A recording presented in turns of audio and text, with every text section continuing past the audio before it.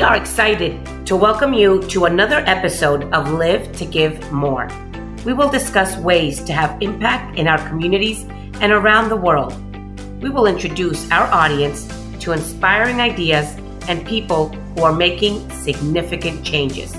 Together, we will navigate how we can all better serve others and spread kindness. We decided to create this podcast in order to do our part and give our listeners ways to take action and be the change. My name is Anna G. Ehrlich. I'm a wife, mom, marketing and events professional who serves the nonprofit world in many capacities. I am better when I'm able to improve the world.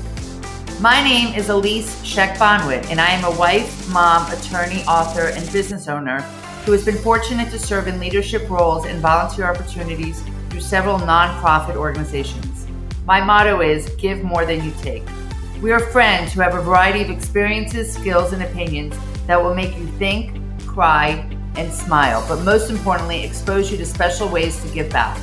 We will inform you about what is going on in the world and what you need to know about how to make a difference. So let's get started. Boca Helping Hands, or BHH, is a community-based nonprofit that provides food, medical, and financial assistance to meet basic human needs, as well as education, job training, and guidance to create self-sufficiency. Through its various programs, BHH assists over 27,000 people annually. In 2021, BHH distributed more than 70,000 pantry bags from 5 Palm Beach County locations and served nearly 80,000 hot meals. It's amazing. The organization expands access to affordable medical, dental, and behavioral care through its partnerships. In addition, it sends weekend meals home with food insecure elementary school students via the Backpacks program and serves 12 schools across South Palm Beach County. The BHH Resource Center provides emergency financial assistance to residents in crisis to help with rent, overdue utilities, and the rising cost of childcare through the Children's Assistance Program. With an increased focus on client self-sufficiency, BHH awards scholarships for qualified candidates to attend accredited vocational training classes that prepare them for careers in healthcare, information technology, construction, and transportation industries. You cover everything here. You also offer free English as a second language classes and courses in health and wellness, financial management, and other life skills classes. Staff and volunteer mentors counsel the unemployed and underemployed in basic workplace skills and help them polish resumes and search for jobs. Is there anything you don't do? It's amazing. So what an incredible organization. We are so excited to interview you today. So our guest today is Greg Hazel, Executive Director of Boca Helping Hands. Greg grew up in his native Jamaica and migrated with his family to Florida in 1985. He received his undergraduate degree in chemical engineering from the University of West Indies and an MBA in finance from the University of Miami. He has had an extensive corporate career in the public utility independent energy, mining and construction materials industries. He has served as a senior executive in various functions in a number of Fortune 500 companies. His corporate roles have included process engineering, corporate finance, strategic planning, and project development. Greg is married, and he and his wife, Tina, have 2 daughters, Ebony and Tara. The family has lived in Boca Raton since 1993, and he has been a member of the board of directors of Boca Helping Hands since 2014. He has been the executive director since 2017, and in his spare time, Greg enjoys golf, soccer, and music. And I'm not sure how much spare time you have, Greg, because if I just read that, that resume with all the good you have done and you do, and I'm sure that you are just getting started.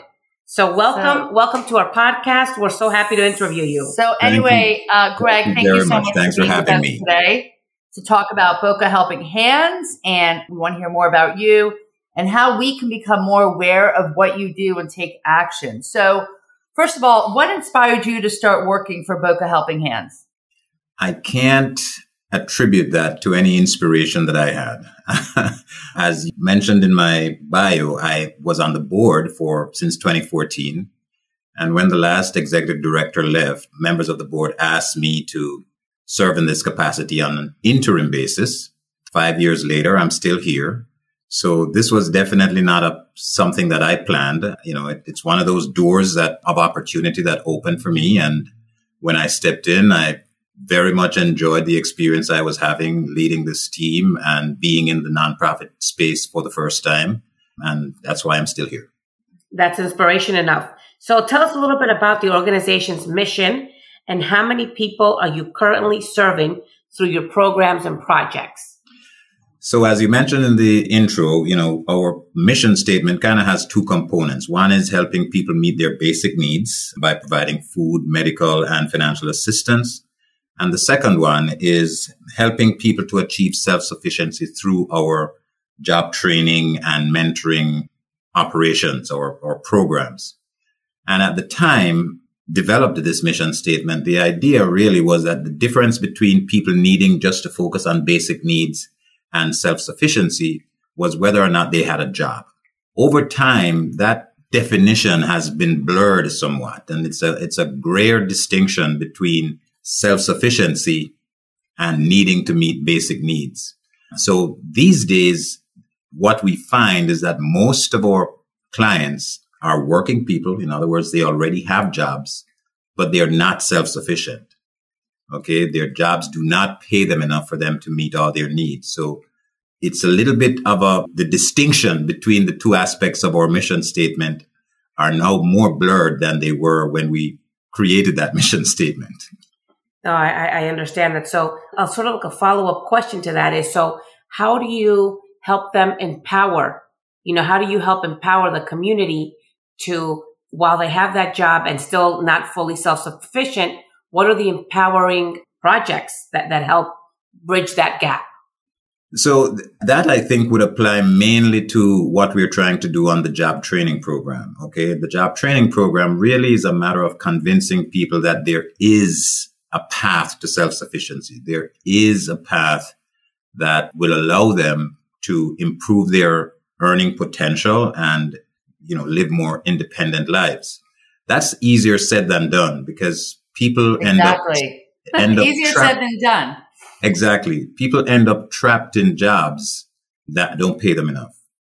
And that's really one of the challenges that we have is designing a program that will allow somebody who is employed, who has obligations, who has a rent payments and so on, to devote the next 6 months, 9 months to a training program that will lead to a better job. Right. Let me ask you a question about that. So during the pandemic and people were unfortunately jobless because of the situation, everything that was going on, were there opportunities? Were there pockets where people were able to take maybe online courses? Did that happen in order to, because then some people had that time? I think what we're seeing is kind of a delayed response to that area. Okay. I think most people who in the recovery from the pandemic went back to jobs that they had before here in Palm Beach County. And, I'm sure throughout Southern Florida, where there's a big hospitality industry, some of those jobs never came back. Okay. And we are now seeing some of those folks attempting to retrain themselves for the jobs that are available. So that's what we're seeing. Kind of the initial response of people who were severely affected by the pandemic was, I need something to eat. And so that was the program that where we saw a big increase in demand. And now kind of the subsequent response, kind of the phase 2 response is people looking to reestablish themselves in jobs that are either better than the ones they had or, to get new jobs for jobs that have disappeared. That's amazing. And I'm inspired and I'm really in awe of how it's not just like the food insecurity, but you're really looking at the whole person and the whole community. And this is really the best way to solve the issue. And it's amazing that you guys are doing what you're doing. So let me ask you a question. You're covering all these different bases from food insecurity to job training to everything in between, which is incredible. Tell us about your team of leaders. So that was really one of the inspiring things that I saw when during my interim phase was I was meeting a group of people that, for me, who was coming from the for-profit world, they were unusual. They were unusual in the motives that they had for work, in the sacrificial way in which they worked. So that's the first thing, is that these are a different quality of person than you typically meet in the for-profit world. You mean, are you referring to the people who are already working with you? Yes, I'm referring to the leaders that were here at the time, the people who I was now being tasked to lead. We are organized primarily by programs. So I have direct reports that run our food programs, that run our training and career programs, and that run the financial assistance programs. And then obviously you need people in the support functions, in, development and fundraising, and in their financial management and communications. I would say that they're all highly talented. A lot of them are transitioning from for-profit jobs, just like I am. But these are people who are all committed to the idea that's reflected in the motto that you expressed that you have for yourself, Elise. They all want to give more than they take. I love that. That's amazing. And so, what is your leadership style? You have all these different people who seem phenomenal. What's your leadership style, and how do you continue to inspire them to do what they're doing?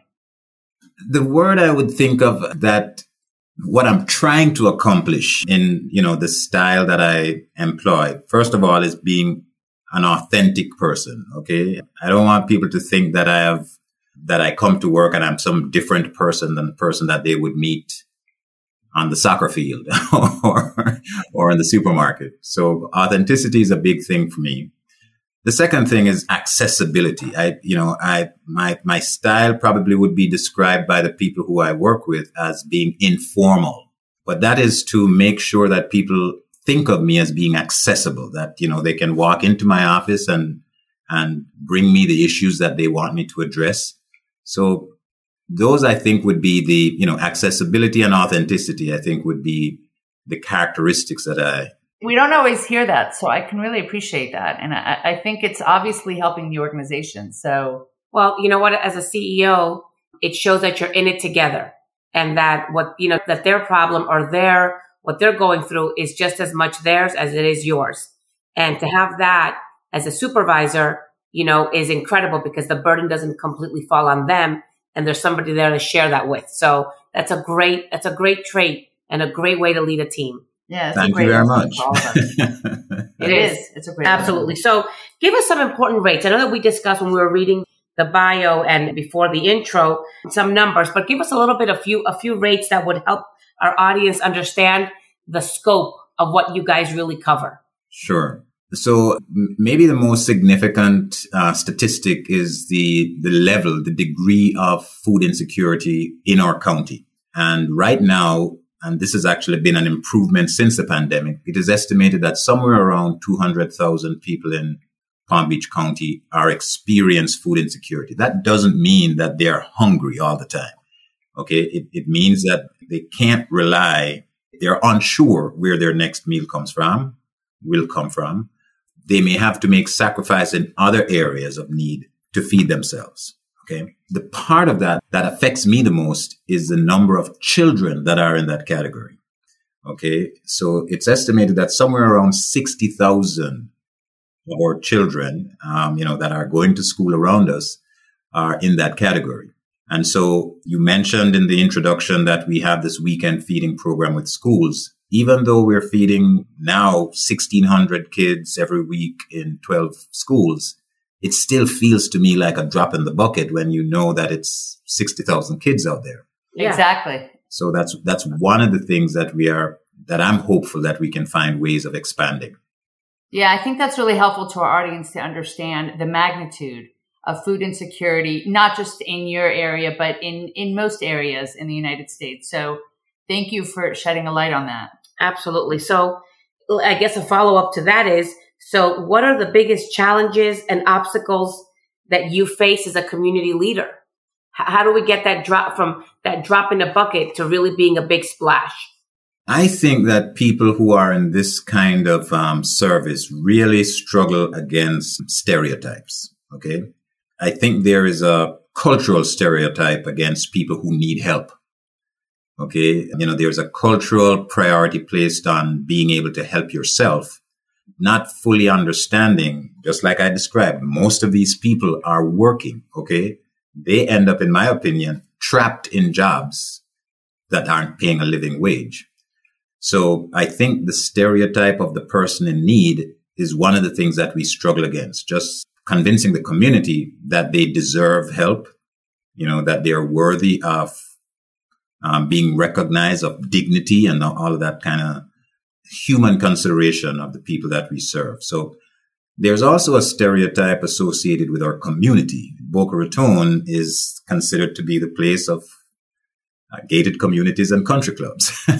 So, the idea that there is another side of the tracks here in our city and in Palm Beach County, which is one of the most affluent counties in the country, is also one of those stereotypes that we end up having to combat.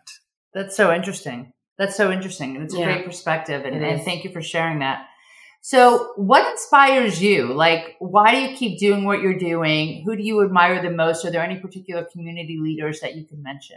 Well, I think what I described about the reason why I'm still here after being invited to be the interim leader is still the reason I'm here. It's still the source of inspiration for me. And is, in the for-profit world, your mission is to enrich shareholders.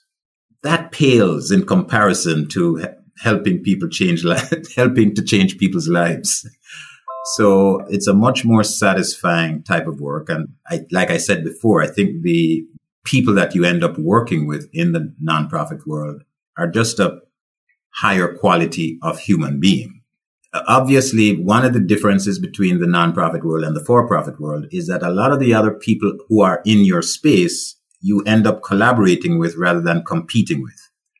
And so, I really enjoy working together with my fellow, we have a Palm Beach County nonprofit chamber of, I'm a board member on that organization. And so I get to interface and interact and network with a lot of my fellow leaders. And I admire all of them. I admire especially those people who are working with the disabled community, because there is a limit, I think, to which you can change the life of a person who is disabled. Those people are committed to changing those lives to the extent that they can. So I don't want to name any special names because these are all inspiring people. So a lot of good stuff. So tell us a little bit about what's next, any big projects coming up, the goals. How do you ensure that your goals are bold enough? How do you keep innovation alive and moving forward in your organization? That's kind of a double-edged sword. I have a mission statement. We want to be committed to our mission. We don't want to engage in mission creep, so to speak. Okay. And so it's important for us to stay on the strategic direction that we've decided. However, what we've been doing in the last couple of years is expanding that same mission. And we've been doing that in a couple of different ways. One is we've grown the geographic footprint of our programs. And so where a number of our programs used to be confined or only accessible to residents of Boca Raton, we've now made all of the programs accessible to people throughout Palm Beach County. So we're still Boca Helping Hands, but our hands are reaching much further outside of our city and, throughout the county. We've also been expanding the impact of the programs. So I just mentioned to you one of the things that we're doing in our job training program. Whereas until last year, we were providing scholarships to our job training students that paid for tuition and books and all the costs of training. Now we're realizing that just to go to class, they may need additional financial support in childcare or housing or transportation. And so things that people don't always think about. Exactly. Right. Not necessarily include. Yeah, I have the money to pay for tuition. You have the money to pay for school, but what about everything else? And exactly. Who takes care of my kid? Exactly. For sure. So that's one of the things that our board has approved. So that's been the focus, and our strategic priority really is to continue increasing the number of people that we can help in our training and career program. That's what we are hoping we will accomplish in the next couple of years. You know what? When I was reading your bio yesterday, it makes a lot of sense. And I want to commend you on something. Strategic planning is key.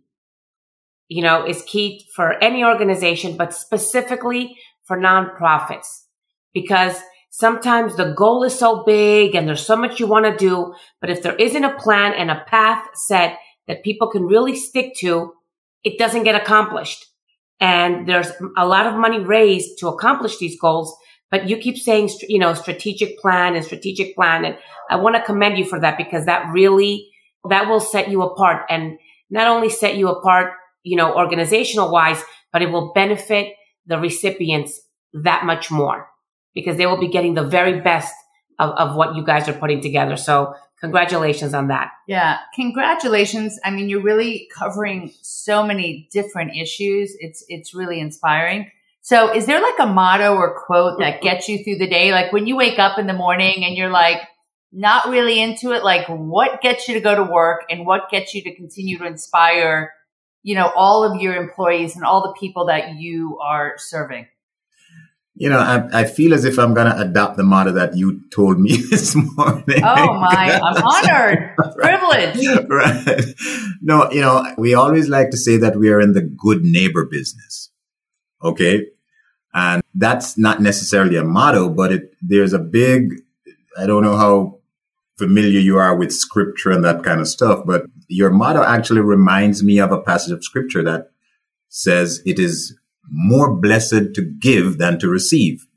And people think of that as just being kind of a platitude until you actually start giving and realize that it's true, not just what it does to you emotionally, but your whole life, I think, is the purpose that you feel that your life serves is much more meaningful when you adopt that approach to life. I hope everyone who hears this is inspired by this, because it's really important. I love quotes. So I just wrote this all down. So thank you for that inspiration. All right. So tell us a little bit about yourself. We know that you like golf, you like soccer. Do you play recreationally? Do you play in leagues? With what time? What time? I have no idea. Like, how do you ever see a soccer ball? You know what? He's a strategic guy. So I'm sure you strategically insert that time for you to let loose. So tell us a little bit about that. So I don't know if you know any golfers, but golf is more than a game to a person who is committed to golf. It's kind of like a mental illness. Okay. So that's a good way to look at it. Right. So I have that mental illness. So I play quite a bit of golf on weekends. I still play soccer. Here in Boca, we actually have a lot of adult soccer opportunities at night. We have a lot of city parks that are lit. And so on a Monday night and a Thursday night, I'm still out playing soccer with age-appropriate teammates. That's good. Very good. Age-appropriate is key. Exactly. We know about that. So that's good to know that you make that time for yourself, because it's really important. So what's your advice to your 21-year-old self? Eat more vegetables, I think. Well, we have not heard that one before. I'm writing that one down. I would have said the same thing. Right. Eat more vegetables, and that girl that you're dating, get married to her. Okay? Good. Oh, that's a good one. I have to tell my sons that. There you go. 40 years later, that advice still makes a difference. Beautiful. So part of our podcast is to share with our audience how they can become involved, tell us about volunteer, other opportunities, and possible action steps we can take to move your cause forward. What opportunities do you think that people listening to our podcast could participate with? Well, again, a big part of the team that I work with here are our volunteers. Okay. We have a staff of 23 people, but something like 300 volunteers help us perform all the services that we've just spoken about. So there are a lot of opportunities for people of all skill levels, all age levels to help us do the work that we do. A lot of that would be helping us in our food distribution program, helping us in our warehouses, helping us prepare our meals, helping us prepare the pantry bags, and helping us distribute them in the 5 locations that we distribute. But we also need ex-professionals, people who have skills to pass along to people who are entering, the workplace for the first time or entering new jobs for the first time. So there are opportunities for people to be job mentors. In our financial assistance program, there's a lot of opportunity for people to help process the requests that we receive, assess the needs that people have and make decisions on whether or not those cases are eligible for financial support. So there are all kinds of opportunities. Obviously, people can contribute financially. At any time, people can we try to make giving as easy as possible. Okay. If they go to our website, there are all kinds of ways in which people can contribute. We have an upcoming event, our annual Monopoly and Casino Night event here sounds like fun. That is always fun. Okay. And so, people have an opportunity to attend that and have a good time while they're contributing to our cause. So a lot of information is on our website at bocahelpinghands.org, where people can learn how to participate in the work that we do. Perfect. So become an advocate to support any programs offered by the Boca Helping Hands. Once again, Greg just gave out the website, which is bocahelpinghands.org. And there are obviously many opportunities to participate. So to all of our listeners, this is for you. Pick at least one thing to do this week and tell us about it in our Instagram account. You can follow us at Live to Give More. This has been, Greg, a super insightful and helpful conversation. Thank you so much for teaching us today about Boca Helping Hands and what we can do to help and inspiring us to continue to do these interviews so that we can help get all these messages out and tell the incredible stories that you're telling us and hopefully get everybody involved. Yeah. Greg, this has really been inspiring. And I just thank you for your time and keep doing what you're doing. And I'm sure you're inspiring so many different people to do the same. So thank you, Greg. Thank you very much for having me. It was a pleasure talking with y'all.